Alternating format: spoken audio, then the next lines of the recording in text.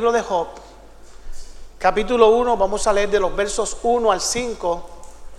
Libro de Job, capítulo 1, leemos de los versos 1 al 5. Si usted en reverencia a la palabra quiere ponerse en pie, se lo agradezco. Gloria al Señor. Bendito el que vive para siempre. La palabra del Señor hoy lee en el nombre del Padre, en el nombre del Hijo y del Espíritu Santo, y dice así: Hubo en tierra de Uz un varón llamado Job, y este era hombre perfecto y recto, temeroso de Dios y apartado del mal. Y le nacieron 7 hijos y 3 hijas. ¿Cuántos le nacieron? 7 hijos y 3 hijas, o sea 10. Su hacienda era 7,000 ovejas, 3,000 camellos, 500 yuntas de bueyes, 500 asnas y muchísimos criados. Y era aquel varón más grande que todos los orientales, o sea, era el hombre más rico que había en toda la tierra del oriente. E iban sus hijos y hacían banquetes en sus casas, cada uno en su día, y enviaban a llamar a sus 3 hermanas para que comiesen y bebiesen con ellos. Y acontecía que, habiendo pasado en turno los días del convite, Job enviaba y los santificaba, y se levantaba de mañana y ofrecía holocaustos conforme al número de todos ellos. O sea, si eran 10, hacía 10 sacrificios. Porque decía Job: quizá habrá pecado alguno de mis hijos y habrán blasfemado contra Dios en sus corazones. De esa manera Job lo hacía todos los días. Señor, esta es tu palabra, es bendita en sí misma. Espero que lo que has puesto en mi corazón para compartir con tu iglesia sea una palabra que cambie el entorno de muchos para este tiempo, sea una palabra a tiempo, sea una palabra que traiga convicción y traiga la renovación de pensamientos que a veces nos detienen en el camino, y que este libro sea una enseñanza para la casa de mi Padre.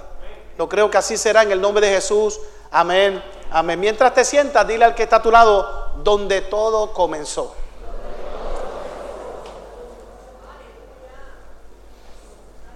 ¿Ustedes me permiten ministrar sentadito? Si no me lo permiten, yo como quiera me iba a sentar.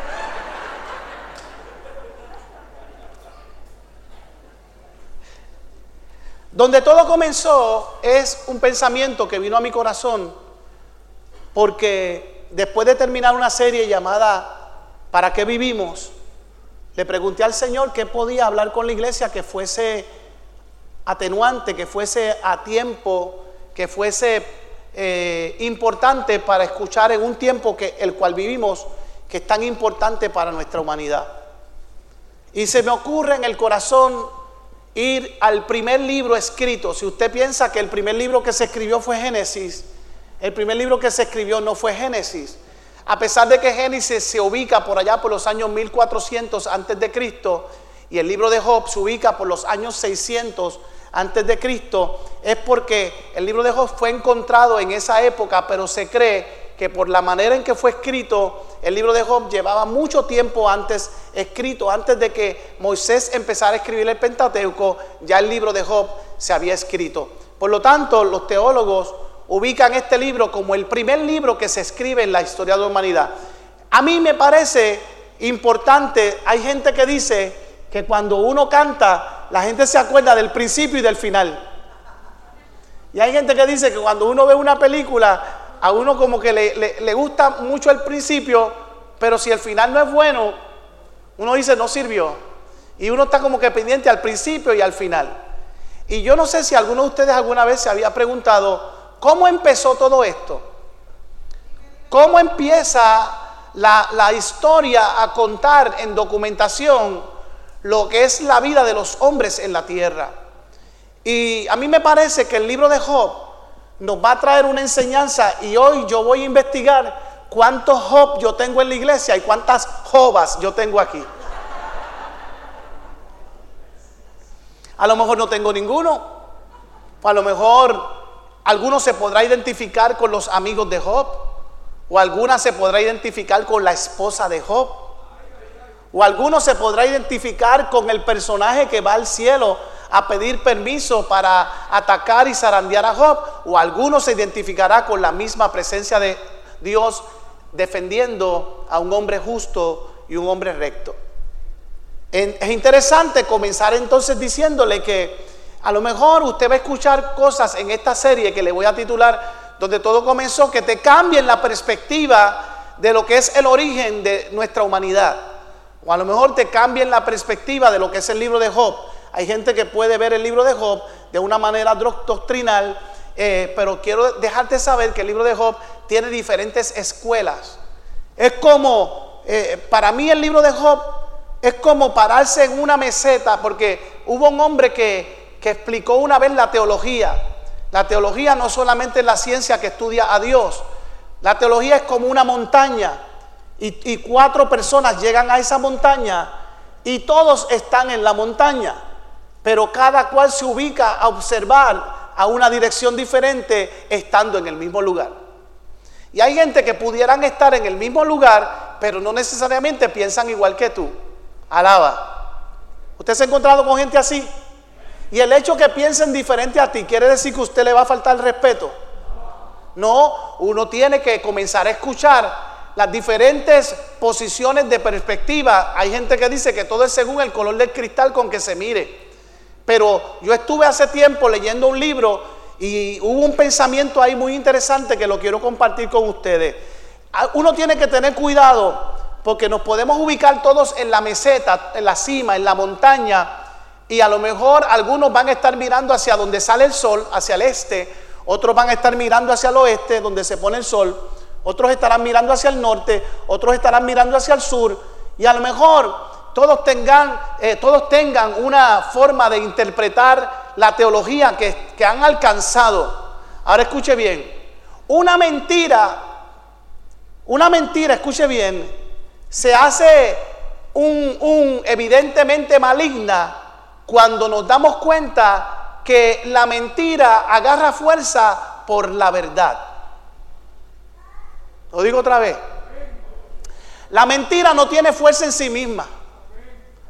Una mentira agarra fuerza cuando dentro de ella hay un poquito de verdad. Si no, pregúntele a Sansón. Cuando Sansón, Dalila venía a molestarlo y le decía: Sansón, ven acá, dime cuál es el secreto de tu fuerza. Sansón le decía: amárrame los pies. ¿Y qué estaba? ¿Estaba diciendo la verdad? Estaba mintiendo. Pero dentro de esa mentira había un poquito de verdad. Porque había algo que había que hacer para que él perdiera la fuerza. Y lo que Dios le había dicho era a él que no revelara ¿qué? Que no revelara la verdad. No le había dado permiso para mentir. Lo que pasa es que cada persona interpreta lo que Dios le dice de la manera que quiere. Se supone que cuando Dios te dice algo y Dios te habla claro, es una sola interpretación. ¿Alguien dice amén? Amén. O sea, yo no puedo entender si hay gente en la iglesia que Dios le habla y salen del culto y le preguntan a alguien: yo creo que Dios me habló, pero yo no entendí. Si tú eres uno de esos, Dios no te habló. Porque cuando Dios habla ¿qué? Dios habla claro. Y luego volvió Dalila, le preguntó a Sansón: amárrame las manos. Y no se iba su fuerza. Y volvió por tercera vez: amárrame tal. No, sin embargo, cuando le digo: mira, mi fuerza está en que si me cortas mi cabello y me amarras, obviamente te vas a dar cuenta que habré perdido mi fuerza, porque no voy a tener fuerza ni para desamarrarme. Y así sucedió. Lo que iba siendo una mentira alcanzó fuerza cuando se pudo interpretar que dentro de esa mentira había un poquito de ¿qué? Había un poco de verdad. Ahora, ¿estamos aquí para decir verdades incompletas o mentiras a medias? Alaba. Ninguna de las dos. Estamos aquí para revelarle al pueblo y para hablarle al pueblo la verdad. Y la Biblia dice que la verdad nos hará libre. Y la Biblia dice que Jesucristo vino a esta tierra y dijo: yo soy el camino, yo soy la verdad, yo soy la vida, y nadie va al Padre si no es ¿qué? Si no es a través de mí.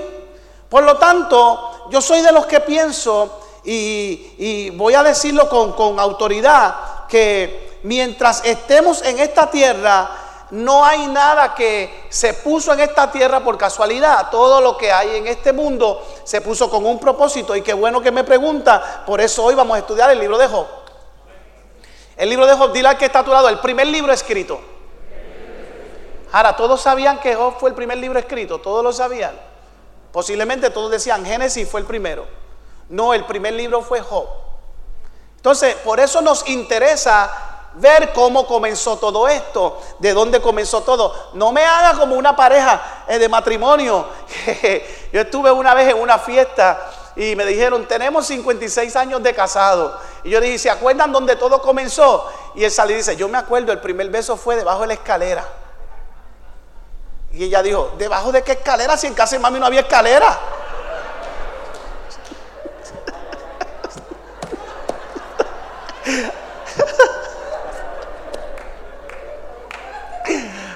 Ay,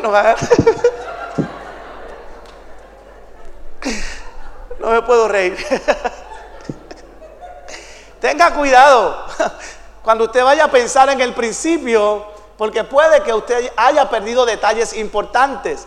Y lo que yo quiero es que esta iglesia no se pierda de los detalles importantes que están en el camino.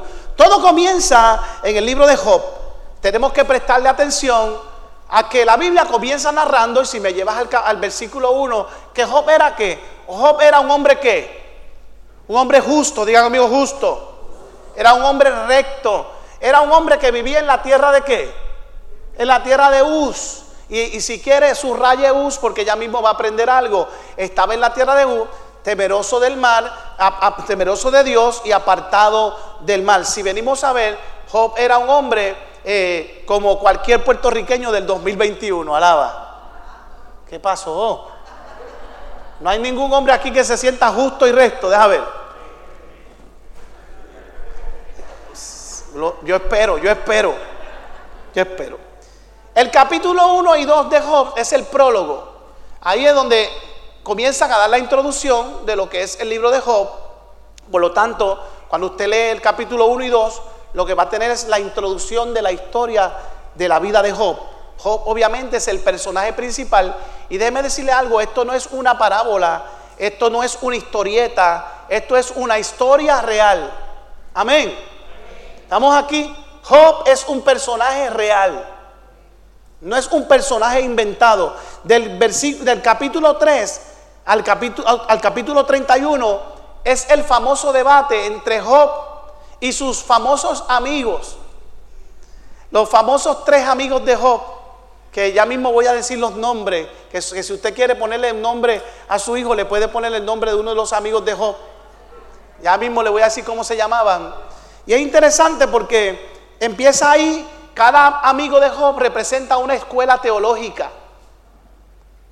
Cada debate que él tiene con sus amigos durante su historia representa una historia teológica. Obviamente, el libro de Job, cada uno de sus amigos representa el dolor que vivió Job, los accidentes que tuvo, las enfermedades que le vinieron, las desavenencias que le llegó, la desgracia de perder a sus hijos, el dolor de perder a todas sus propiedades, perdió ganado. Todo lo que leí, era el hombre más rico del mundo. Job lo perdió todo. Diga conmigo, lo perdió todo. Pues cada amigo de Job representa una escuela teológica que marca el dolor en el sufrimiento de la vida de este hombre. En los capítulos 32 al 37 aparece un amigo de Job que se llama Eliud. Escucha, por ahí llegó. Y de repente como que parece que Eliud va a cambiar toda la historia. Todos piensan que Eliud viene a levantar a Job y que Eliud viene a darle fuerza. Pero cuando termina Eliud dando su testimonio y teniendo el diálogo que tiene con Job, Eliud fue uno más de los que vino a hostigar a Job. Y pareciera que lo iba a levantar, pero Eliud terminó juzgándolo y terminó hablándole, injuriándolo y pensando que lo que le estaba pasando a Job era porque algo malo había hecho Job. ¿Usted no se ha encontrado con gente así? Bueno, hablando obviamente de la teología, como le estoy diciendo, el libro de Job tiene unos conceptos de cristiandad que se practicaban mucho antes, porque si usted va a ver la historia de Job, obviamente es casi una amalgama seguida de sucesos difíciles, de enfermedades que le vienen una detrás de la otra, y parece que Job no va a sacar el pie del hoyo. Finalmente, de los versos 38 al 42 hasta el verso 6 del capítulo 42, aparece lo que se llama el epílogo. El epílogo es lo que cierra la historia, y como toda historia parece, ¿se acuerdan cuando contábamos antes? Era así una vez. Parece una historia que tiene un buen ¿qué? Tiene un buen final. Por lo tanto, mi intención en esta narración es ver dónde estamos, qué es lo que estamos padeciendo en este tiempo, pero traerte una palabra de que no todo se puede quedar donde está. Si estás pasando por valle de sombra, viene la calma. Si estás pasando por tormenta, viene la tierra prometida. Si estás pasando por tiempo difícil, prepárate porque te van a sorprender. Si estás pasando por tiempo de enfermedad, viene sanidad en el nombre del Señor. Si estás pasando por tiempo de escasez, viene tiempo de provisión. Gracias por los 3 que están levantando la mano. Si estás pasando por momentos difíciles, te van a sorprender en el camino. Oh, gloria al Señor. Yo vine hoy a educar, no vine a predicar. Pero yo creo que de repente se me va a salir un poquito el predicador. Lo que se desata en el capítulo 42 hasta el verso 17, entonces es las buenas nuevas. Tanto es así que a Job le devuelven el doble de lo que tenía. Y si decimos el doble de los bueyes que tenía, el doble de las ovejas que tenía, el doble de las propiedades que tenía, ¿el doble de qué? ¿Qué más? No, el doble de los hijos no. El doble de los hijos no se lo devolvieron, porque si le hubieran devuelto el doble de los hijos hubiera sido el triple. A él le devuelven el sencillo de los hijos, porque el hecho de que los hijos estén muertos no dejan de ser hijos. ¿Me está siguiendo? Él tenía 10 hijos, ¿y a cuántos hijos le devolvieron? Le devolvieron 10 hijos. Si le hubieran devuelto el doble hubieran sido 20. Porque los hijos siguen siendo hijos aunque estén muertos. Alaba. ¿Me está siguiendo? Perdóneme que yo le hable con propiedad, pero es que no podemos seguir repitiendo lo mismo. Es como cuando decíamos que los israelitas le dieron 7 vueltas a Jericó y cantábamos. Y no, los israelitas le dieron 13 vueltas a Jericó. Está en la Biblia. Y todas estas cosas que a veces repetimos como el papagayo, cuando no nos damos cuenta que la Biblia está escrita para que la entendamos y ella se corrige a sí mismo. El libro de Job aflora de alguna manera lo que es la consolación en momentos difíciles. Y yo le voy a decir algo: ¿cuántos en este tiempo están viviendo momentos difíciles? Mire, mi amado, yo le voy a preguntar, ¿cuántos aquí han tenido tiempos de sufrimiento? Hago la pregunta diferente: ¿quién aquí nunca ha sufrido? Porque déjeme decirle algo: si usted no ha sufrido, déme la receta. Tengo que firmarte la Biblia, o tengo que decirte que eres un ser sobrenatural o extraterrestre, porque si hay algo que tenemos seguro en esta tierra, y a lo mejor usted va a pensar que este mensaje no era para hoy. No, es que vengo a contarte que si este personaje, siendo perfecto, siendo recto, siendo un hombre justo, le tocó vivir lo que le tocó vivir, con algún propósito lo vivió. Y si Job lo vivió y pudo pasar la página, nosotros llevamos 564 días de pandemia. Pero vengo a decirte, iglesia, no nos podemos quedar en el hoyo, no nos podemos quedar en la enfermedad, no nos podemos quedar en la tristeza. Tenemos que mirar hacia adelante. Vamos a seguir caminando y vamos a seguir haciendo lo que nos toca hacer en esta tierra. Vamos, alguien se atreve a decir: mi casa y yo serviremos a Jehová. Vamos, alguien se atreve a decir: viene tiempo bueno para mi casa. Vamos, pero dígalo creyendo, me van a retribuir lo que he perdido en el nombre del Señor. Dios cubre a mis hijos, aunque ande por valle de sombra de muerte, no temeré mal alguno. Su vara, su callado me infundirán aliento. Algún día me voy a encontrar con Jesús de Nazaret cara a cara. ¿Sabe cuál es mi anhelo? Mi anhelo no es hacer riquezas, y el dinero no es malo. Mi anhelo es ver a Jesucristo cara a cara. Mi anhelo es verlo tal como Él es. Mi anhelo es poder mirarlo y decirlo con razón si se parece tanto a mí. Ah, gracias, nadie no lo entendieron. Sí, porque hay gente que dice, y yo me pareceré al Señor. Vaya a Génesis. A su imagen y semejanza nos creó. Así que negrito como soy, sin pelito, aleluya. Está bien. No voy a seguir porque ya algunos se están ofendiendo. Tenga cuidado con los calvos, que Eliseo lo estaban mofando porque era calvo y agarró a 42 profetas y dijo, porque ustedes se están riendo de mí. ¿Ustedes se imaginan que yo haga ahora? No. Para bendecirlo. Nos pudiéramos hacer diferentes preguntas. ¿Por qué el justo sufre? De hecho, si usted se va al capítulo 1, una de las preguntas que se hace ahí es ¿por qué el justo sufre? Los primeros versos. Y la realidad es que la Biblia, escuche bien, la Biblia no te va a contestar por qué el justo sufre. Léalo, en la Biblia no hay ningún lugar que te diga por qué el justo sufre. Si la Biblia no lo explica, yo tampoco voy a tener la osadía de tratar de explicártelo. Pero sí te tengo una noticia. Si yo nací y estoy vivo, tengo que decirte que me toca sufrir. El único hecho por el que sufro es porque estoy vivo. Y mientras esté vivo, van a haber momentos que voy a estar chilling en las papas. Van a haber momentos que voy a estar sano. Van a haber momentos que a lo mejor voy a estar enfermo. Van a haber momentos que me va a sobrar. Van a haber momentos que a lo mejor puede venir escasez. Pero yo sigo declarando, el tiempo difícil pasó. No he visto justo desamparado ni su simiente que mendigue pan. Buscad el reino de Dios y su justicia, y las demás cosas me serán añadidas. Mientras estoy en esta tierra, permíteme abrir la boca para decirle a alguien que Cristo viene.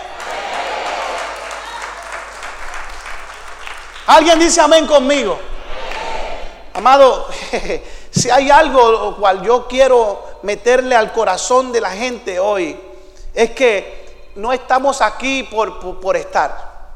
El libro de Job te puede hablar de una base cristiana, te puede hablar de escuelas teológicas, te puede hablar de interpretación, te puede hablar de compasión, pero yo vengo a decirte algo. Si hay algo que el libro de Job va a tratar de corregir, son los malos conceptos religiosos que el hombre y las mujeres tenemos. Mire, ¿cuántos vivieron el tiempo, le voy a decir, el tiempo de Nante? Está bien, lo voy a decir en español, el tiempo de antes. El tiempo de antes había una teología de que si el hombre enfermaba, y yo no sé cuántos vivieron en ese tiempo, era porque algún pecado habías cometido. Es más, te voy a decir más. Yo llegué a congregarme en una iglesia que no solamente le decían a los que se congregaban allí, si estás enfermo es porque algún pecado cometiste, vamos a ir a tu casa para que confieses. ¿Y sabe qué? Te hacían confesar. Y si tú no confesabas, hay que tener cuidado ahora porque hay un movimiento por ahí, y con mucho respeto, yo soy un pastor abierto, si usted tiene algún problema conmigo, usted me lo dice. Hay un movimiento que se levantó que se llamaba el movimiento G12, que ponían a la gente a confesar los pecados, los metían en un cuartito, decían, ven acá, dime todo lo que tú has hecho. Pero tú eres casado, ok, ¿cuántas veces tú le has sido infiel a tu esposa? ¿Cuántas veces tú hiciste esto? ¿Cuántas veces has visto pornografía? ¿Cuántas veces has esto otro? ¿Cuántas veces fuiste adúltero? ¿Cuántas veces? Y la gente venía de bobolones y confesaban. Porque mi confesión no tiene que ser ante ningún hombre, con respeto a los amigos católicos. La Biblia dice, si confesares ante Dios y te apartares del mal, y apartarte es, vete y no peques más. ¿Dónde están los que te acusan? Que tire la primera piedra. Se fueron, ahora tú levántate, yo no te acuso, pero vete y no peques más. Y entonces estas iglesias venían y se metían en tu casa, y no solamente eso, y buscaban la manera de ¿qué? Buscaban la manera de que confesaras el pecado, y si no te encontraban el pecado, te encontraban la causa por la cual estabas pecando, según ellos. Y buscaban videos. Déjame ver los videos que tú tienes ahí. Ah, mira, y tú tienes la película New California, eso es del diablo. Ah, mira, esa figura que tú tienes allá, eso es del diablo. Ah, mira, ese cuadro que no sé, eso es del diablo. Y obviamente hay cosas que son abstractas que uno tal vez no las conoce, y hay cosas que son mediales, que son físicas. Mire, yo por ejemplo, si yo voy a un lugar donde yo sé que un lugar de santería y me gustó la figura de aquel muchachito que se ve como un brujo y qué sé yo, y la voy a comprar porque me gustó, pues ya yo quiero, yo estoy buscando fuete. Entonces, si yo tengo eso en mi casa, puede que eso tenga que alguna situación o me provoca alguna situación, porque proviene de un lugar que se supone que yo tengo todo el conocimiento de dónde salió. Pero si yo tengo algo en mi casa que yo no sé ni qué es, mire, la Biblia dice, si Dios santificó lo que es inmundo, nadie lo llama inmundo. Porque el evangelio no es comida ni bebida. No llames tú inmundo lo que ya Dios santificó. Le dijo a Elías, mata y come, que el largo camino te resta. ¿Y qué era lo que estaba comiendo Elías? La comida que le traían del palacio, carne de un palacio donde había gente pagana, y eso era lo que los cuervos le traían a Elías. Y Elías se puso, parece como que muy religioso. No, pero ¿y esto? Mata y come. Ay, se dañó esto. Y eso que no voy a entrar en el tema de las faldas y los pantalones y las pantallas y la... Alaba. Mire, yo me acuerdo en una ocasión, yo fui a una iglesia, les cuento, y estoy en la iglesia no voy a decir nombre porque es que me están viendo por internet. Y cuando voy a subir, me dicen, ven acá, y me dan la mano, y con ustedes, desde Puerto Rico, salmista, Ezequiel Colón, y cuando voy a subir al altar, el pastor me da la mano y me dice, ven acá, y me dice, quítate la cadena porque aquí no puedes cantar con cadena. Yo tenía una pulserita aquí, puesta, y yo, mire hermano, me pasmé. ¿Usted sabe lo que es pasmarse? Yo parecía una pasa arrugada. Y entonces yo dije, ¿qué hago? Estoy aquí en medio de todo el mundo, me siento, y me dice, siéntate y quítatela. Y yo fui y me senté, y le digo a mi esposa, me mandaron a quitarme la pulsera. Y yo vengo, me la quito y me la pongo en el bolsillo. Pero me la puse en el bolsillo como un limón, con la cara de limón amargado. Y yo digo, Señor, ¿qué hago? Y el Señor me dice, súbete y predica. Y yo decía, Señor, yo lo que me quiero es ir. ¿Sabe qué pasó? Canté, ministré. Cuando terminé, hice el llamado, 15 vidas vinieron al Señor. Cuando terminé de hacer el llamado, el Espíritu Santo me dice, saca la cadena que tienes en el bolsillo y enséñasela a la congregación. Y yo digo, no. Déjame pasar el pan a mí solo. No, es que quiero enseñarle algo a esta gente que son religiosos. Saca la pulsera, y saco la pulsera y hago así. Y yo digo, ¿qué hago? Y la pulsera así. Señor, ¿qué hago? Y el Espíritu Santo, dile a la iglesia lo que el pastor te dijo. Hermano, ¿usted qué es esto? Todo el mundo, una pulsera. Cuando yo fui a ministrar, el pastor me dijo que me la quitara. ¿Y sabe qué yo hice? Me la quité y me la puse en el bolsillo. Pregunto, ¿qué diferencia hay entre tenerla aquí y tenerla en el bolsillo si como quiera estaba en mi cuerpo? Y después le dije, no permitan que una pulsera le robe la bendición de ganar 15 almas para el reino de Dios. ¿Sabe? Escúcheme. Hay que ser sabio en estas cosas porque tampoco yo no estoy hablando de los atuendos, porque las culturas y los atuendos son cosas diferentes. Porque si aquí me llega una persona con 15 pantallas en la nariz, yo le tengo que decir, esa no es mi cultura. Ay, esto se dañó. Si una persona viene aquí con un pantalón roto y quiere subir al altar a ministrar, ¿qué yo tengo que decirle? Tienes que taparte primero, corazón. No puedes ministrar así en el altar. Si una persona, no sé, pudiera yo traer diferentes ejemplos, pero lo que te quiero decir es que cuando terminó el servicio, mi esposa me dice, ponemos los CD. Yo no ponga ninguno CD, vámonos rápido. Y sabe, vino un hermano, escuche bien, vino un hermano y me dice: ay, pastor, perdone al pastor de nosotros. Yo vi lo que él le hizo. A usted iba a subir al altar. Él le hace eso a todos los cantantes que vienen aquí. Y yo le digo: pues sabe que conmigo se equivocó, porque yo no soy cantante. Antes yo era cantante, ahora yo soy un adorador del reino. Y yo le canto a Jesucristo. Y aleluya.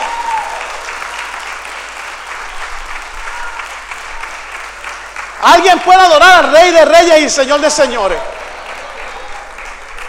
Tenemos que tener cuidado que no vaya a ser que nosotros, por estar complaciendo al hombre, vayamos a entrar en una cuestión de diálogo y de confesión de cosas que, ¿saben lo que empezó a hacer esta iglesia? Que después que confesaban los pecados, iba donde la esposa y le decía: mira, ven acá, para que tú estés sana, tu marido te ha sido infiel 5 veces. ¿Y sabe qué pasaba? La esposa iba y le decía: ay, mi amor, gracias por confesar, qué bueno tú eres, qué honesto tú eres. Divorcio mañana. Y en vez de estar uniendo familias, estaban separando familias. Tenemos que tener cuidado con el tipo de doctrina y de conceptos religiosos que se están levantando hoy día, porque yo no estoy diciendo que no confiese. La Biblia dice que si alguno ha cometido pecado, vaya ante la presencia de Dios y confiese su pecado y se arrepienta y se aparte de él. ¿Sabe qué, mi amado hermano? Pero yo no puedo creer que esto pasaba también mucho. Si una persona andaba en un yangarayití, ¿era por qué? ¿Por qué era? No, porque está en pecado, no. Porque no diezmaba. Tú tienes que, algo tú estás haciendo. Tú no deberías andar en un yangarayití. Tú deberías estar en los mejores. Mire, amado, si Dios me da una yegua 4x4, yo llego a la iglesia con la yegua tranquilo. Porque yo soy agradecido. Usted me está siguiendo lo que... Mire, yo le estoy predicando en español. Porque a veces uno se para aquí a predicar palabras de domingo, y yo pudiera hoy empezar a predicarte: amado, el Dios sempiterno que nosotros le servimos de acuerdo a la tangente irónica de la vida, nosotros pudiéramos tener una transfusión que no sería tal vez explicada. ¿Qué rayo está diciendo el pastor?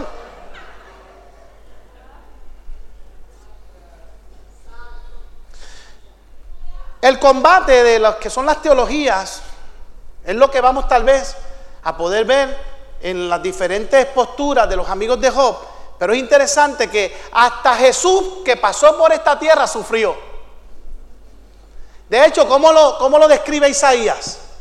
Isaías lo describe como un varón experimentado ¿en qué? En quebranto. Isaías dice que fue herido fue por nuestras rebeliones, molido ¿por qué? Por nuestros pecados. El castigo de nuestra paz fue sobre él, y por su llaga fuimos nosotros curados. Pero por encima de los conceptos de los hombres, lo que yo quiero probar en esta iglesia y seguir probando y seguir hablando es que nuestro Dios es real, nuestro Dios es veraz, nuestro Dios es el único, nuestro Dios es perfecto, nuestro Dios no miente. Él no es hombre para que mienta, ni hijo de hombre para que se arrepienta. Él dijo: yo soy la verdad y la verdad os hará libre. ¿Sí o no? ¿Cuántos quieren ser libres en esta casa? Te ofrezco a Jesús. ¿Cuántos quieren tener la verdad en esta casa? Estudia a Jesús. Mire, yo puedo hablar, y no es pecado hablar de prosperidad, no es pecado hablar de tener buenas propiedades, no es pecado hablar de vivir bien, no es pecado, amado, no se sienta mal. Si algún día yo traigo un tema de lo que es avanzar en el reino y prosperar económicamente, gloria a Dios. Pero yo quiero decirte que lo que más me interesa, si usted conoce a Jesús, usted se podrá conocer a usted mismo.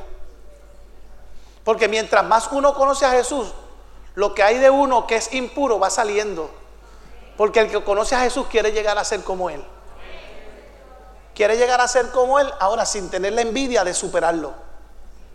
Si no, pregúntele a Satanás lo que ocurrió en el evento muy cercano a este evento que estamos hablando, que quiso ser no igual a Dios.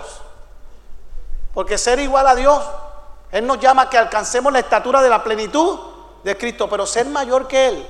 La Biblia dice que no hay un nombre sobre el nombre de Jesucristo.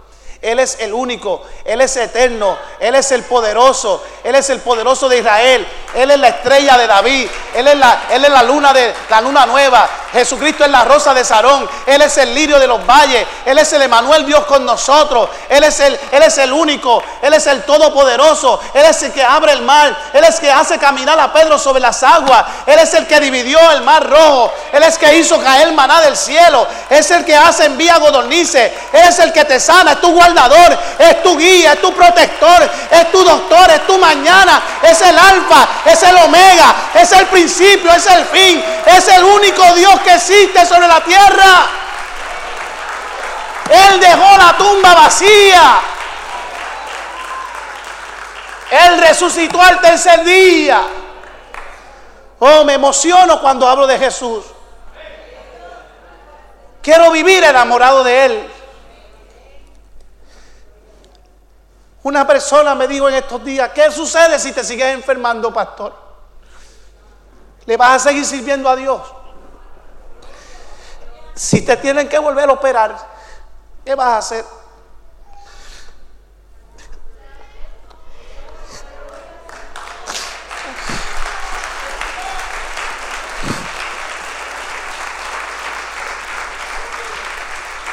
Siempre llegan los amigos de Job a tratar de detenerte en el camino.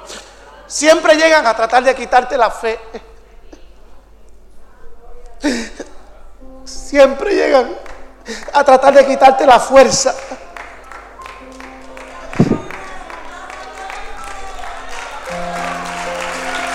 Pero Jehová dio, Jehová quitó. Sea el nombre de mi Dios alabado. Yo sé que mi Redentor vive y aún del polvo me levantará. Él es el dueño de mi vida. Yo no le sirvo porque me sane. Yo le sirvo por lo que Él representa para mí.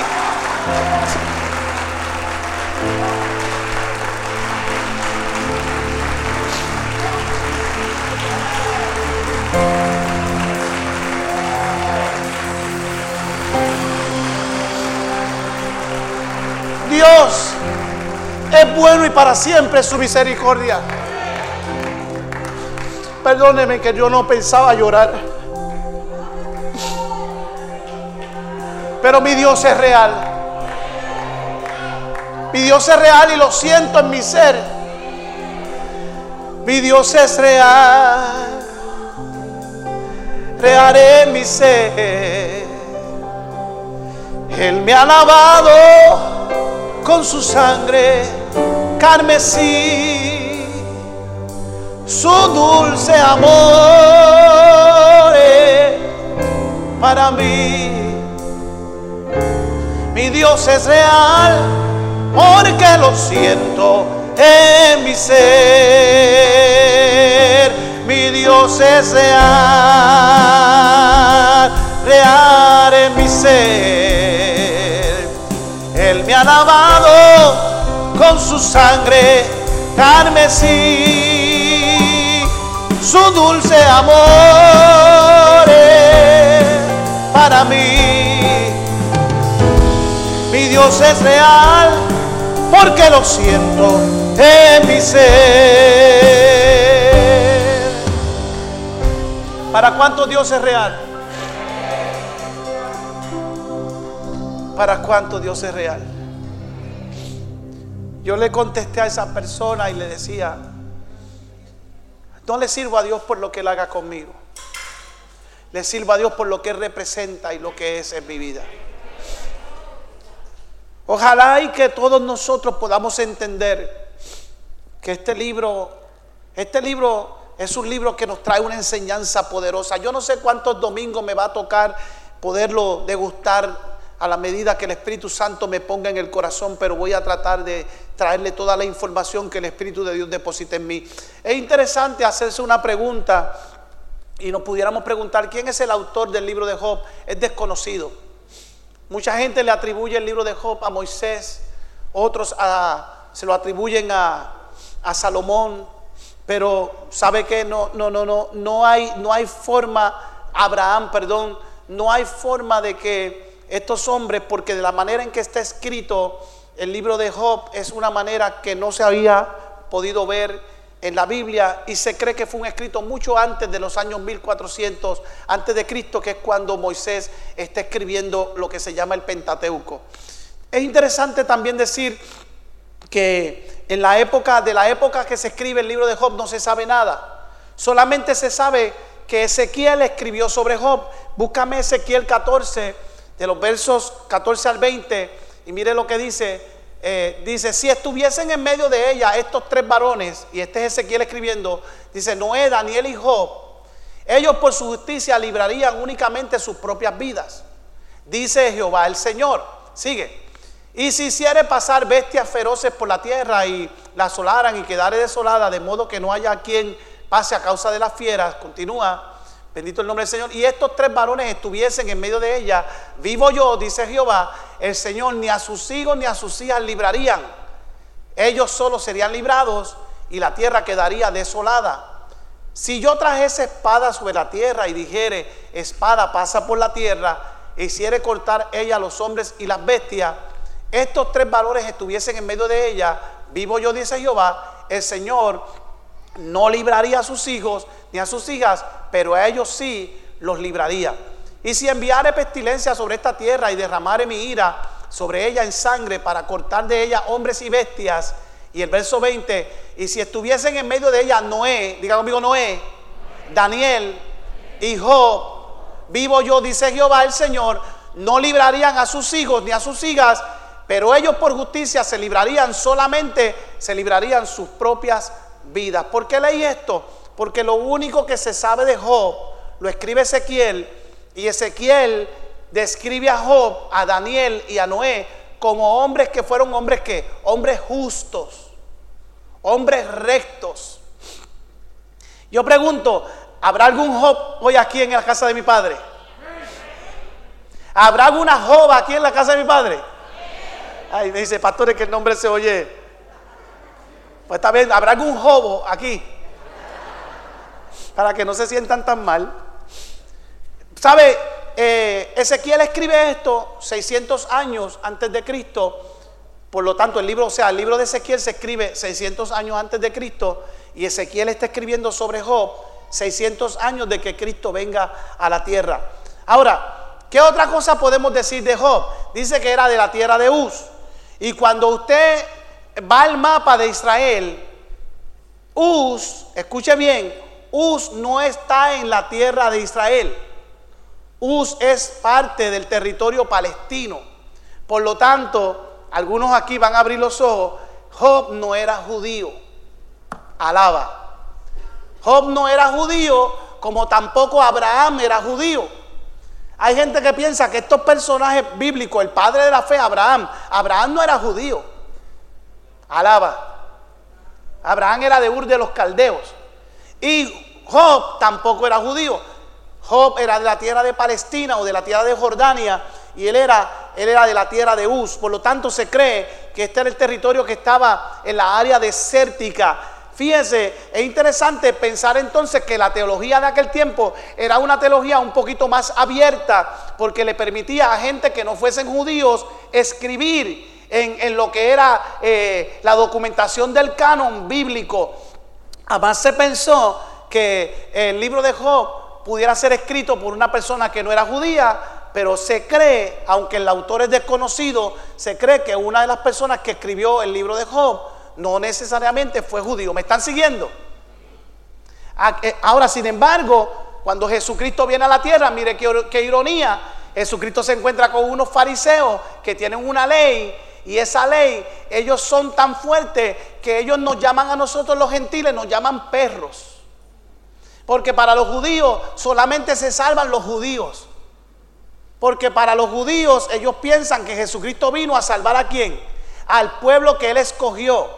Y ellos se sienten tan importantes por ser el pueblo de Israel, el pueblo que Jesucristo escogió. Sin embargo, luego la Biblia dice que muchos son los llamados y pocos fueron los escogidos, porque a los suyos vino y los suyos no le recibieron. Y entonces tuvo que venir una mujer que se paró a la distancia y vio cuando Jesucristo estaba dando una de sus prédicas y pan caía de la mesa que él estaba enseñando. Y aquella mujer sirofenicia le dijo a Jesucristo: ¿me permites comer del pan que cae, aunque sea de las migajas que se están comiendo los perros? Y Jesucristo le dice: yo no he venido para las ovejas del otro redil, yo vine para los hijos de Israel. Parece una contestación fuerte. Y aquella mujer le dice: sí, pero aún los perrillos comen ¿de qué? De las migajas que caen. O sea, los perrillos comen de la palabra que tú estás dando. Y aunque yo no sea un perro, quiero que me den la oportunidad de comer de tu pan. Y Jesucristo dice: no he visto fe tan grande como la de esta mujer. Y por una mujer se abre la oportunidad de que hoy usted y yo estemos recibiendo pan y pan de vida.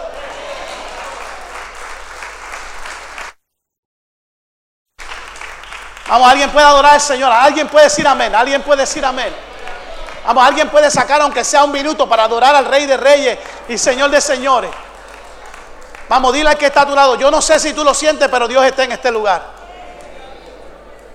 Vamos, alguien siente la presencia de Dios en este lugar. ¿Sigo o paro, amado? Oh, mi alma alaba al Señor. A veces nosotros arremetemos contra los judíos. Pero fíjese, la historia no comienza con un judío. Job no era judío. Abraham no era judío. Sin embargo, dice que la descendencia de Abraham serían bendecidas las naciones. Pero nosotros no somos bendecidos por la descendencia de Abraham. Nosotros somos bendecidos por la simiente de Cristo. Si usted me pregunta a mí qué relación yo tengo con los judíos, ninguna. Yo no desciendo de ellos, pero yo desciendo ¿de qué? De la sangre de Jesucristo. Ay, gracias por su entusiasmo. En mí se carga un ADN de Cristo. Mi cuerpo carga la imagen y semejanza del Dios viviente. ¿Sabe qué? Y lastimosamente el enemigo es un imitador. El enemigo es un engañador. Quiso ser como Dios y quiso ser mayor que Dios. Pero ¿sabe qué, Satanás? No te vistas que no va. El único Dios que merece toda gloria y toda honra se llama Jesús de Nazaret. Y el día que Satanás intente sentarse en el trono de Dios, que lo va a lograr, ese mismo día será debut y despedida. Ese mismo día Dios pondrá sus pies sobre el monte Sinaí. Las puertas de oro que están selladas en Israel se abrirán. Y el templo se volverá a rasgar en dos. ¿Para qué? Para que entre el único que tiene acceso, el único que merece toda gloria y toda honra. Su trono Él no lo comparte con nadie, solamente con sus hijos. Nosotros somos hijos del Rey y somos coherederos de su reino. Vamos, alguien puede adorar al Rey de Reyes esta mañana. Dios es grande y para siempre es su misericordia. Pero en medio de todo este pensar, siempre llegan gente que se te acerca. Los amigos de Job tampoco eran judíos. Mira lo que dice capítulo 2, 11 de Job. El capítulo 2, verso 11 de Job. Si me lo pueden compartir por ahí. Y tres amigos de Job, mira cómo se llamaban: Elifaz, Temanita, Bildad, Suita, y Sofar, Namatita. Usted se imagina por la mañana: mira, Sofar, Namatita, levántate. Y que él te diga: mamita, dame un ratito en la camita.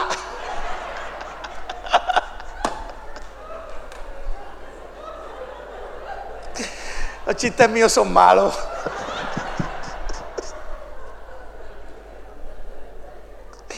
Ay, mi alma te alaba. Luego que oyeron todo este mal que le había sobrevenido, vinieron cada uno de su lugar, porque habían convenido en venir juntos para condolerse de él. Sí, para condolerse. Sí, Pepe. Y para consolarle. Sí, para consolarle. Mire, lo que sucede es que en este tiempo había una sabiduría, lo que se llamaba la sabiduría de los antiguos. Usted nunca ha escuchado la frase, la sabiduría de los jíbaros. Usted nunca se ha puesto a hablar con un jíbaro. Qué sabios son estos jíbaros. Por eso a mí me encanta traer a Don Seco aquí. ¿Sabe? Cuando llega Don Seco, usted no lo ha visto por ahí. Mis amados hermanos, que el Señor les bendiga a todos. Y Don Seco viene por ahí, usted lo ve que viene caminando, gloria a Dios. Mi alma te alaba, Jesucristo. Y cuando llega a esa parte del altar dice, ay hermano, tengo problemas con el Alzheimer. Y alguien viene a ayudarlo. No, Alzheimer no, el Alzheimer que tengo. Usted lo entiende, pero yo no lo entendí tampoco. Los viejitos tenían una sabiduría tan hermosa. Y a veces hay que escucharlo, ¿sí o no? Pero hoy la gente quiere tener sabiduría y lo primero que hace es que van a internet. Porque déjame ver qué dice la Biblia sobre tal cosa. Pues van a internet y no saben si la fuente que están utilizando es una fuente fiel. Tenga cuidado con la fuente que usted está utilizando. Alguien quiere cocinar, alaba, va a internet. Alguien quiere arreglar algo, va a internet. Ahora todo está accesible, pero tenga cuidado con la fuente que usted está buscando. Se cree que, mire, que el libro de Job adquiere una sabiduría porque Job pretendió callar. Job era de los que pensaba, vinieron sus amigos, lo injuriaban, le decían, te está pasando esto, por esto y por esto, y Job lo que hacía era que callaba. Y a veces calladito nos vemos mejor. Y siempre no hace falta, siempre sobra alguien que viene y habla de más. Mire, qué malo es eso, amado. Mire, yo me acuerdo, a mí me tocó despedir un funeral, gracias a Dios no fue de esta iglesia antes de que yo fuese pastor. Y recuerdo como hoy que fui al lugar y de momento los familiares de la persona me dicen que hablara. Y yo comienzo a hablar y yo digo, pues bueno, ellos me habían dicho que había un amigo de la familia que quería decir algo. Y gracias a Dios que yo lo puse a hablar primero que yo. Porque allá se levanta el hombre y dice, bueno, aquí estoy yo era el mejor amigo de él. Y usted sabe que él era piloto de aviación. Y mire, usted lo ve ahí, pero él no era tan bueno nada. Ay, Dios mío. Y era mujeriego.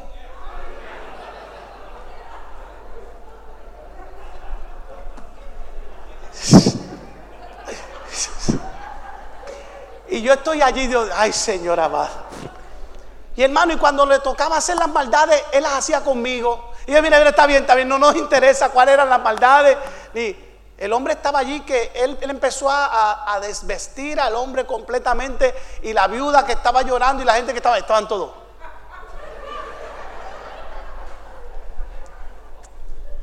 Y yo pregunto, ¿nos corresponde a nosotros no apiadarnos del dolor en un momento como ese? ¿Nos corresponde a nosotros enviar a las personas para el infierno o para la gloria? Es que vivimos en una atmósfera de sufrimiento y de dolor donde a veces las culturas no se compadecen de otras. Es como un libro que yo estaba leyendo, no sé si van a entender la historia, pero te la voy a contar como quiera. El libro dice que hay un japonés que después de haber perdido a sus niños en una escuela porque se quemó la escuela, él está ahí y llega un americano y el japonés está poniéndole arroz en la tumba de los niños después que habían pasado casi 20 años del suceso, y el americano le dice al japonés, ¿por qué tú le pones arroz a tus muertos? Y el chino le dice, el americano dice, porque él nunca se va a levantar. Y el chino le dice, pues yo le pongo arroz porque el día que el mío se levante a comerse el arroz es el día que el tuyo se levante a oler las flores que tú le pones.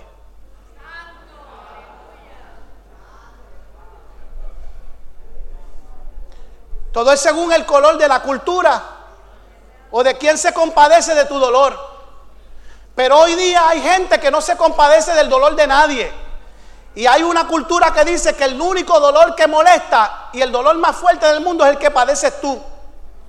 Y el dolor de otro no existe. Pues no, yo vengo a decirte que el libro de Job nos enseña que en medio del dolor todavía hay gente que se puede parar en seco y decir, Jehová dio, Jehová quitó, sea el nombre de mi Dios alabado. Y aunque venga una mujer como la esposa de él y le diga, maldice a tu Dios y muérete, él pueda levantarse y decirle, yo sé que mi Redentor vive y aún del polvo me levantará. Alguien pueda adorar al Señor en esta mañana.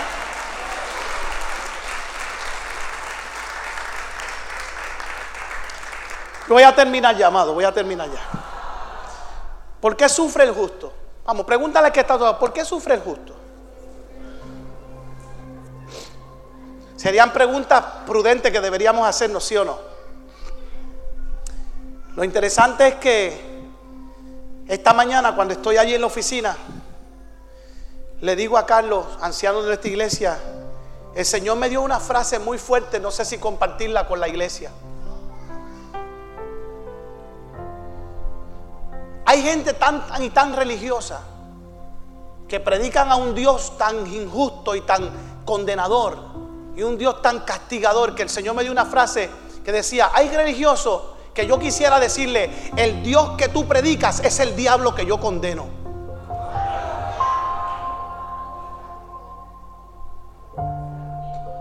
Así ha llegado la humanidad. La humanidad ha puesto a Dios en un lugar que no le corresponde. El Dios que te quiero predicar del libro de Job es un Dios que, a pesar de él creía en Job, él decía: hay uno justo, y aunque el diablo le haya pedido permiso, aunque el diablo haya ido, quítale el cerco, déjame tocarlo, ya tú vas a ver cómo te va a maldecir. El Dios que estaba en el cielo dijo: yo tengo un gallito allá en la tierra de Uz, y tengo gallitos en la casa de mi padre, en Caguas, Puerto Rico, en San Lorenzo, en Humacao, en Las Piedras, en Calley, que todavía no doblan su rodilla a Baal. Y aunque tú vayas y los toques y toques su cuerpo, ellos nunca me van a maldecir. ¿Dónde están aquí la gente que ama a Dios? ¿Dónde está la gente que ama a Dios? Vamos, ¿dónde está la gente aquí que ama a Dios? Pues te tengo una noticia. Van a haber días, perdóneme, van a haber días que vas a sufrir. Pero después de eso vas a tener la gratitud de decir: Dios me sanó. ¿Sabe? Cuando el médico, mira, amado, ¿sabe? Yo no puedo ver un paciente de cáncer igual que como lo veía antes. Ahora yo veo un paciente de cáncer y me compadezco, porque cuando el médico me dijo: tienes cáncer, y después me dijo: está metastizado, yo dije: ¿really? ¿En serio? Hablando acá entre nosotros, calladito, ¿en serio, papá? Tengo cáncer. Pero después dije: si tú lo mandaste, si le diste permiso, ¿sabe qué? Vas a tener que esperar. Pero si me tengo que vestir de silicio, si me tengo que poner en ceniza, pero un día me voy a levantar y un día te voy a decir: yo sé que mi Redentor vive y aún del polvo me levantará.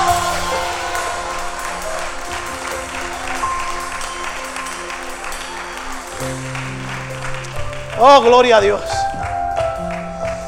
Pero hay religiosos que siguen predicando a un Dios tan injusto, que el Dios que ellos predican es el diablo que voy a condenar desde este altar.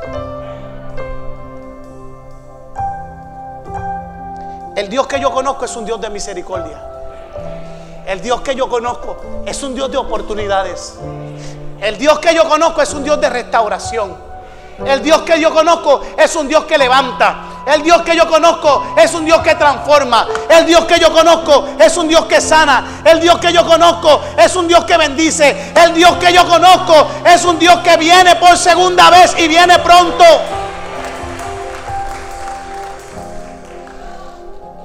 Termino. Job 12:3. Job 12:3. También tengo yo entendimiento como vosotros, mas soy yo menos que vosotros. ¿Y quién habrá que no pueda decir otro tanto? Job, a pesar de todo, está sintiéndose ya que los efectos de sus amigos le están trabajando. Mire, usted ha escuchado el refrán que dice: tanto está la gota dando.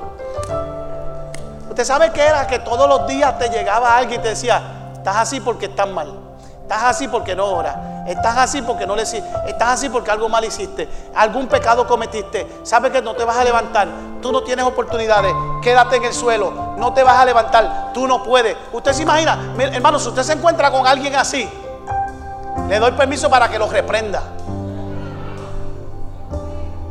Repréndalo en el nombre de Jesús. Mira, te reprendo en el nombre de Jesús. No, y lo lindo es que te dicen: amén. Sí, a ti. Porque siempre el diablo se viste de ángel de luz. Sin embargo, Yo tengo que debatir. Miren lo que dice Santiago 5:11 respecto a esto. Santiago 5:11. He aquí tenemos por aventurado ¿a quiénes? A los que sufren. ¿Habéis oído de la paciencia de Job? ¿Y habéis visto el fin del Señor? Que ese Señor es muy misericordioso y compasivo. Mire, yo tengo que debatir esto porque les digo algo. No se lo voy a ocultar. Yo tengo una Biblia que es la Biblia original. Usted sabe que la Biblia original, cuando Job dice, yo sé que mi Redentor vive y aún del polvo me levantará, eso no es lo que dice la Biblia original. ¿Tú quieres saber lo que dice la Biblia original? Te digo, para que tú veas si Job fue paciente o no fue paciente. La Biblia original dice, yo sé que mi Redentor vive y el día que me levante de esta angustia, le mostraré que yo soy más justo que él. Eso es lo que dice la Biblia original.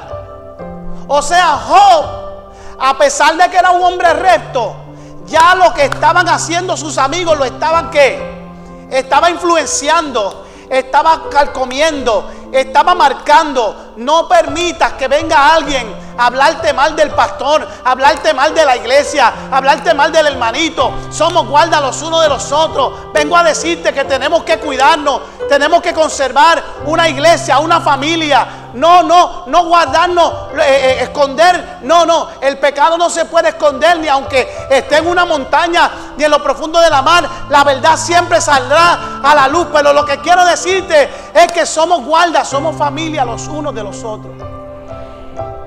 Y esta es la única familia que cuando un soldado se muere, se duele, en vez de ayudarlo a salir de la tumba, lo enterramos más. Pero eso no pasa en la casa de mi padre. Eso pasa por allá en otro sitio. Mire qué interesante. Job no era tan paciente. Y ahora quiero ir cerrando esto. Mire lo que dice Juan 16:33. Estas cosas os he hablado para que en mí tenga paz. Jesucristo está hablando aquí. Job sufrió, Jesucristo también sufrió. Y dijo, en el mundo tendréis aflicción, pero confiad, yo he vencido al mundo. Si Jesús venció, tú vas a vencer. Vamos, dile al que está a tu lado, viene la tierra prometida, viene. Lo que Dios te habló se cumple, dile. Vamos, ministra de que viene sanidad, viene sanidad. El milagro va a ser completo, dile. Vienen tus hijos, viene tu casa, viene tu esposa, viene tu esposo. Alguien dice amén. Mire, yo escuché a una persona una vez diciendo, es que él era un hombre de Dios. Entonces este hombre de Dios estaba pidiendo que Dios lo sanara. Y entonces, a mí me da gracia porque dice el testimonio que Dios sanó al hombre. Y entonces el hombre después de sano se murió. Y la gente tratan de justificar estas cosas diciendo, no, fue que Dios le preguntó, ya te sané, ¿te quieres ir conmigo o te quieres quedar? Mire, hermano, seamos lógicos. Si Dios te sana, ¿qué es lo lógico? Que te deje para que testifique. Porque si Dios te va a llevar, ¿para qué te quiere sanar? Vente conmigo que aquí hace más falta. Mire, no podemos pensar en cómo Dios actuaría. La soberanía de Dios es una cosa y la limitación del pensamiento del hombre es otra. Era como yo le decía a Vic los otros días, si fuera cuestión de salvar a la gente, Vic, te voy a salvar, arrepiéntete, me arrepentí, vente, ya no te necesito en la tierra porque la intención es salvarte. No, él dijo que él quería que fuésemos salvos. ¿Para qué? Para que fuésemos por el mundo, predicáramos el evangelio a toda criatura, y aquel que en él crea será salvo, y el que no crea será. Entonces dile que está a tu lado, tú tienes que predicar. Tú tienes que salir. Vamos, dile que está a tu lado, anímate. Segunda de Corintios 5:8. Mira, vamos. Pero confiamos y quisiéramos estar ausentes del cuerpo y presentes del Señor. Pero vámonos, Romanos 8:35 al 38. Léalo conmigo, por favor. ¿Quién nos separará? Léalo conmigo. Del amor de Cristo. Tribulación o angustia, persecución o hambre, desnudez o peligro o espada, como está escrito, por causa de ti somos muertos en todo tiempo, somos contados como ovejas al matadero. Antes, en todas estas cosas, somos más que vencedores por medio de aquel que nos amó, por lo cual estoy seguro que ni la muerte, ni la vida, ni ángeles, ni principados, ni potestades, ni lo presente, ni lo porvenir, ni lo alto, ni lo profundo, ni ninguna otra cosa creada nos podrá separar del amor de Dios que es en Cristo Jesús, Señor nuestro. Ponte de pie y dale un aplauso al Rey de Reyes.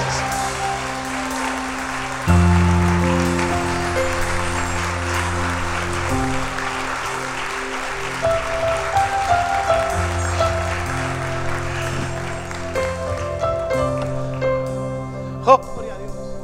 Oh, gloria al Señor. ¿Quién soy yo para que me visites y te acuerdes de mí, Señor Jesús? ¿Qué te movió a perdonarme? Tu misericordia, oh Dios, me alcanzó y el pasado olvidó. Tu misericordia es mejor que la vida. Tu misericordia puso en mí una canción. Tu misericordia vivifica el caído. Tu misericordia, oh Dios, me alcanzó. El pasado olvidó. Cántalo, iglesia. ¿Qué soy yo para que me visites y te acuerdes de mí, Señor Jesús? ¿Qué te movió a perdonarme? Tu misericordia, oh Dios, me alcanzó y el pasado olvidó. Canta la iglesia. Tu misericordia es mejor que la... Cántalo, cántalo.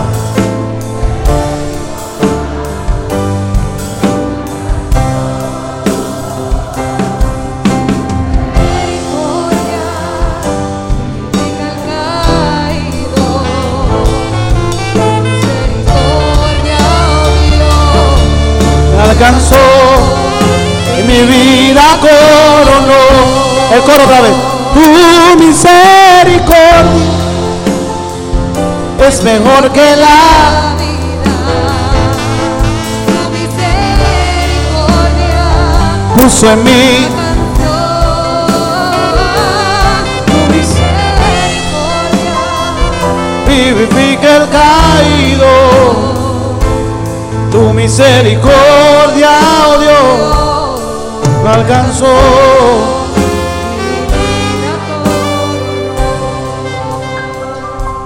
Quiero hacer un llamado al altar, pero escuche bien. Personas que en estos días, y yo les tengo que decir que yo he sido uno de ellos, que han sentido que te han quitado toda la fuerza. Personas que en estos días sintieron desfallecer. Que las preguntas de por qué esto y por qué aquello, por qué sufre el justo, preguntas que a veces no tienen ni respuesta, pero que el Señor hoy pone una palabra en el corazón para decirte: confía, la historia va a tener un final feliz.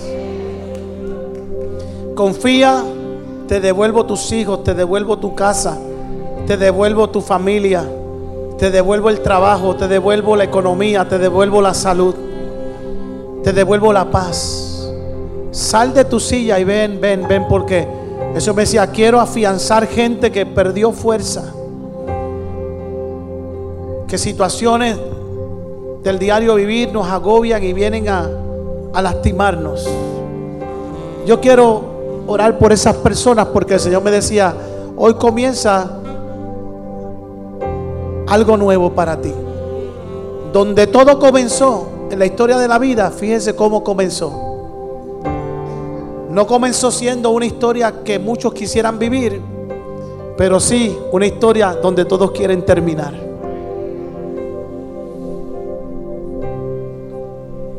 Hoy hay Job aquí que Dios los está agarrando de la mano y le está diciendo, te levanto. Hoy hay mujeres que representan a Job, que hoy Dios las está levantando, está diciendo, yo estoy contigo, no estás sola. Hay situaciones materiales y situaciones espirituales y situaciones físicas, pero el Señor me decía, yo vengo a restaurar, yo vengo a restaurar, yo vengo a restaurar. Hablaba con Freddy esta mañana y Freddy, gracias. Este hombre se paró al lado mío y me echó la mano y me dijo, pastor, me decía, pastor, yo no sé cómo tú lo haces, pero no te quites. Me decía, no te quites, pastor. Y aunque usted no lo crea, esas palabras, esa llamadita, ese espaldarazo, ese mensaje que llega cuando tú menos te lo imaginas, nos dicen, vale la pena seguir. Hay casa de mi Padre para largo.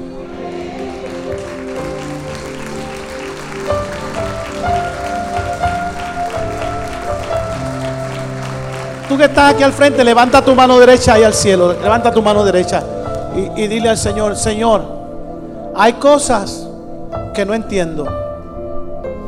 Hay cosas que no he visto. Hay cosas que estoy esperando y no se dan. Resultados que no son los que esperaba. Pero hoy me identifico con Job.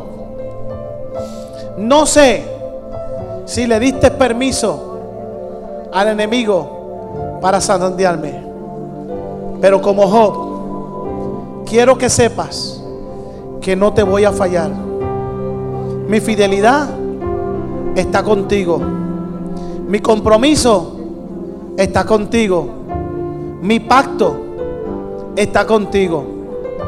Yo prefiero seguir viviendo en medio de este mundo y en mi realidad que vivir en una vida que me lleva a una fantasía temporera. Mi realidad es una salvación eterna. Sosténme, no me suelte, agárrame. Aquí estoy, aquí estoy. Heme aquí, envíame a mí, cuenta conmigo. Y en medio de mi dolor, cambia mi lamento en baile. Mi milagro lo recibo.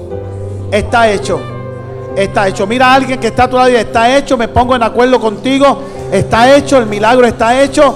Lo vas a ver, vas a testificar. ¿Alguien dice amén? Vaya a su asiento en fe. Oh, tu misericordia es mejor que la vida. Tu misericordia puso en mí una canción. Tu misericordia vivifica el caído.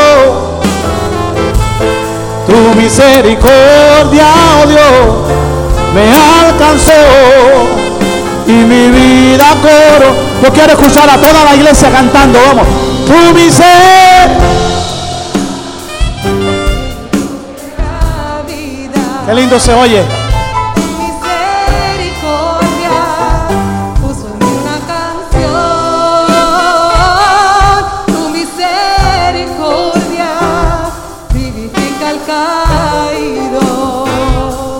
Tu misericordia, oh Dios, me alcanzó y mi vida coronó. Tu misericordia, oh Dios, me alcanzó y mi vida coronó. Tu misericordia, oh Dios, me alcanzó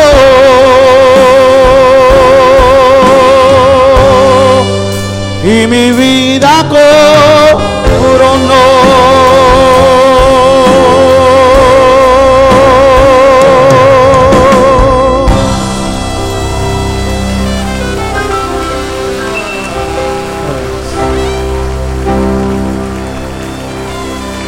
Gloria a Dios, dáselo fuerte.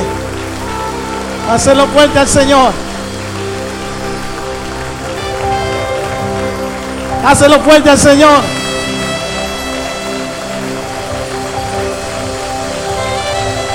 Oh, dale fuerte ese aplauso al que reina.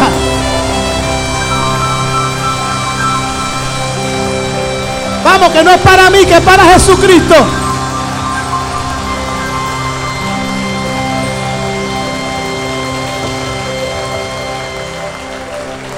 Dile al que está a tu lado, dile al que está a tu lado. Pero esto es un pacto, esto es un pacto. Dile al que está a tu lado, yo tal vez no tenga todos los detalles de cómo comenzó esta historia, pero estoy seguro y sé dónde yo la voy a terminar. Diga conmigo, en el cielo. Aleluya, aleluya,